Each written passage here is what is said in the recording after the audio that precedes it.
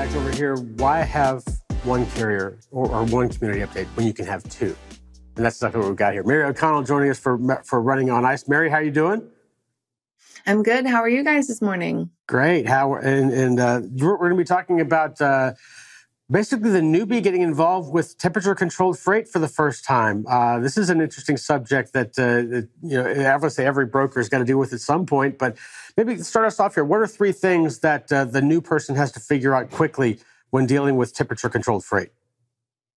The most important thing is obviously just know what the temperature is supposed to be. But no, this week we kind of get to have a what I like to call is a beautiful crossover event. We, dive into the brokerage side of temperature controlled freight and what that looks like, because it's a very important part of the cold chain, obviously, as a lot of cold shippers will use brokerages to move their goods. So, really, the biggest thing that you need to know is when you first just jump into a brokerage or you first start your brokerage, don't just start with cold chains. Start with regular dry van, understand the transportation industry, get your feet wet there. And then after you feel confident with that, then jump into reefer and refrigerated and temperature controlled freight, because everything you know about dry van, just throw it out the window because you're going to be learning it all over again.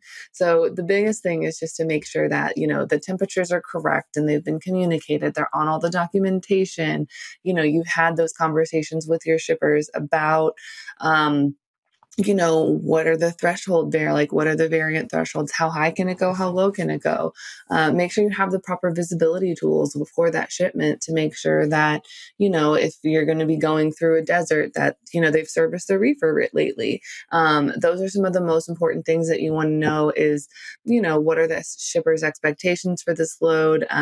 Does the carrier have enough insurance to cover the goods? Because a lot of times some of those refrigerated and temperature controlled loads, those require just a little bit higher insurance than you would on a typical dry van. So anything that you have like that, you're going to need. And if you have a carrier that is not willing to, get the higher insurance, maybe don't use them, because that's an immediate red flag that you don't want to deal with. Because if something does go wrong, it's just not going to be a good time. Let's put it that way. That's going to be tough. As my first boss years and years ago told me at one point, technology is great when it works. When you get to that point, obviously you're going to have fluctuations. You're going to have changes. Like you said, you could be going through a desert. You could be going through, areas where maybe it's still cold, but you still have to maintain some sort of temperature inside the van.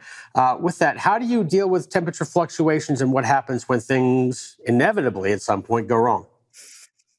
So the biggest thing is just making sure that your driver's informed. So having a seasoned driver that's used to running a reefer unit, used to running temperature controlled freight, that's going to be the number one thing, because that driver, they will know, okay, well, I'm about to go into Arizona, the desert, where it's usually, even in like January, it's still hot. So it could be hot in the days and and cold at nights. So that's where you need to just have a driver that's familiar with this type of freight and working with those reefer unit. So that way, maybe they can adjust it a little bit. There's some different service things that they can do, as the drivers can do before they head into maybe the Northeast in the wintertime or the desert in the summertime. There's some extra adjustments and things that they can do. And the biggest thing is knowing that driver knows what to do. Because if they do, then that'll kind of help you down the road, and the chances of that product spoiling or, being unusable when it delivers is going to be significantly less with a seasoned driver. So obviously, if you can find a driver that's been running temp freight for 20 years, that's going to be a pretty good driver you're going to want to hold on to. And speaking of drivers, customer characteristics, especially as a new broker, you're trying to source them, is very important. I've noticed if they don't give you enough information about what to preset your reefer trailer at, you can have some problems like spoiled ice cream. What are some things that red flags and green flags new brokers should be looking for when they're trying to find the right customers to work with? Green flag is immediately a customer that is communicative, responsive, upfront with all their details. We love a customer that over communicates and has all of their expectations and needs just laid out from the day one. That is like the chef's kiss of customers. They are beautiful. They are wonderful. They are truly a unicorn, though, because in reality, no, not a lot of shippers are going to say, well, here's everything I have. Here's everything I want you to do. Okay, have fun.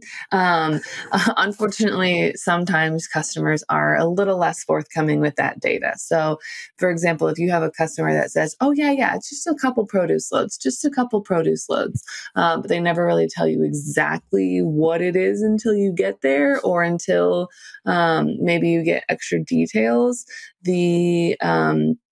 The thing is that like that's not really going to be a carrier that or a shipper that I want to work with. Not that there's any typical bad shippers or bad customers that you can work with in a brokerage. It's just a matter of which one fits your brokerage and which one fits your needs. So having a customer that's communicative and upfront and honest and, just kind of easygoing is beautiful, but hard to come by.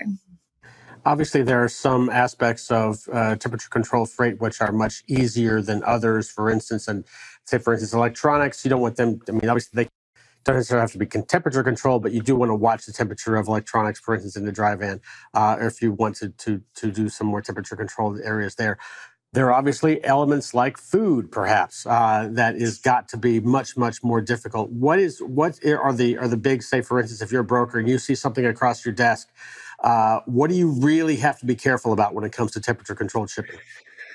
The first thing that comes to mind is something that Thomas mentioned earlier, and that's ice cream. If you're shipping ice cream, when that goes bad, it goes bad, and it's a mess, and it's a nightmare, and it's a no for me. But then again, I also am one of the weird ones that say, oh yeah, I'll haul produce, I'll haul harvest season stuff anytime, but that's because ag is what I'm familiar with. So food is I'm not as familiar with. So to me, that's its own beast. But generally, most people would say that produce is kind of a pain to deal with because when it's harvest season, when you have to have those trucks at the fields ready to go, that just happens like that. Like it just is like a switch overnight. You could call the farmer every day and he would go, not yet, not yet. It was a little too wet this morning. Not yet. Okay, go. And then all of a sudden you just have to have the trucks there.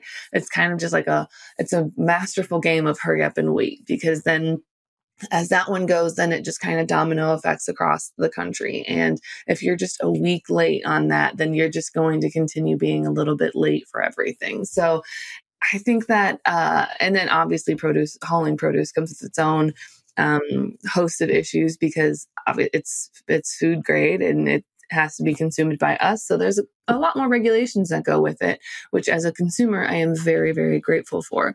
But as someone who gets annoyed with those regulations, I get annoyed, but I know that it's for the overall long-term good. So it's worth it.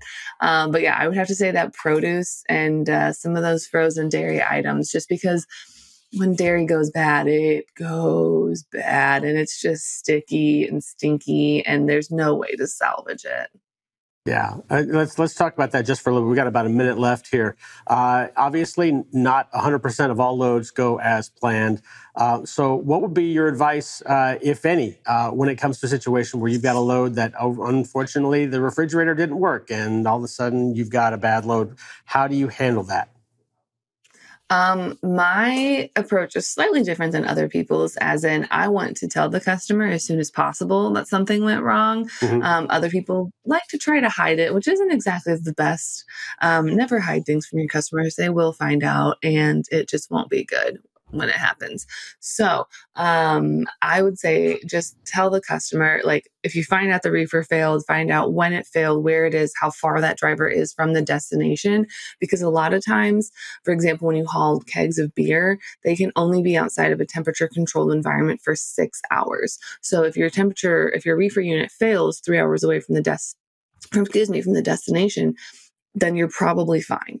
But you have to tell your customer ahead of time so that way they know that they have to get that truck unloaded very quickly and they have to temp everything that comes there. So I think just, knowing all of those things of what happened, what went wrong, where did it go wrong, and how much time does that driver have left, just call your shipper, do that, because that way they can do what they need to do on their side to see if there's anything that can be salvaged from that load. Mary, real quick, how can people keep up with the Running on Ice community? If you want to keep up on Running on Ice, just don't get off of FreightWaves TV at all today. Just stay on there until 2:30. You're going to see me, and we're going to have a good time talking about freight and the cold chain. So just stay on FreightWaves TV till 2 o'clock today. And then after that, you can find me on Twitter at Mario_119, and you can subscribe to the newsletter on freightwaves.com/running on ice. Mary O'Connell, thanks so much for joining us.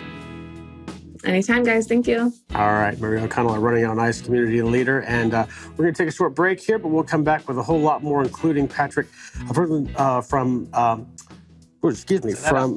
Zanetta.com. We'll be back with him right after this.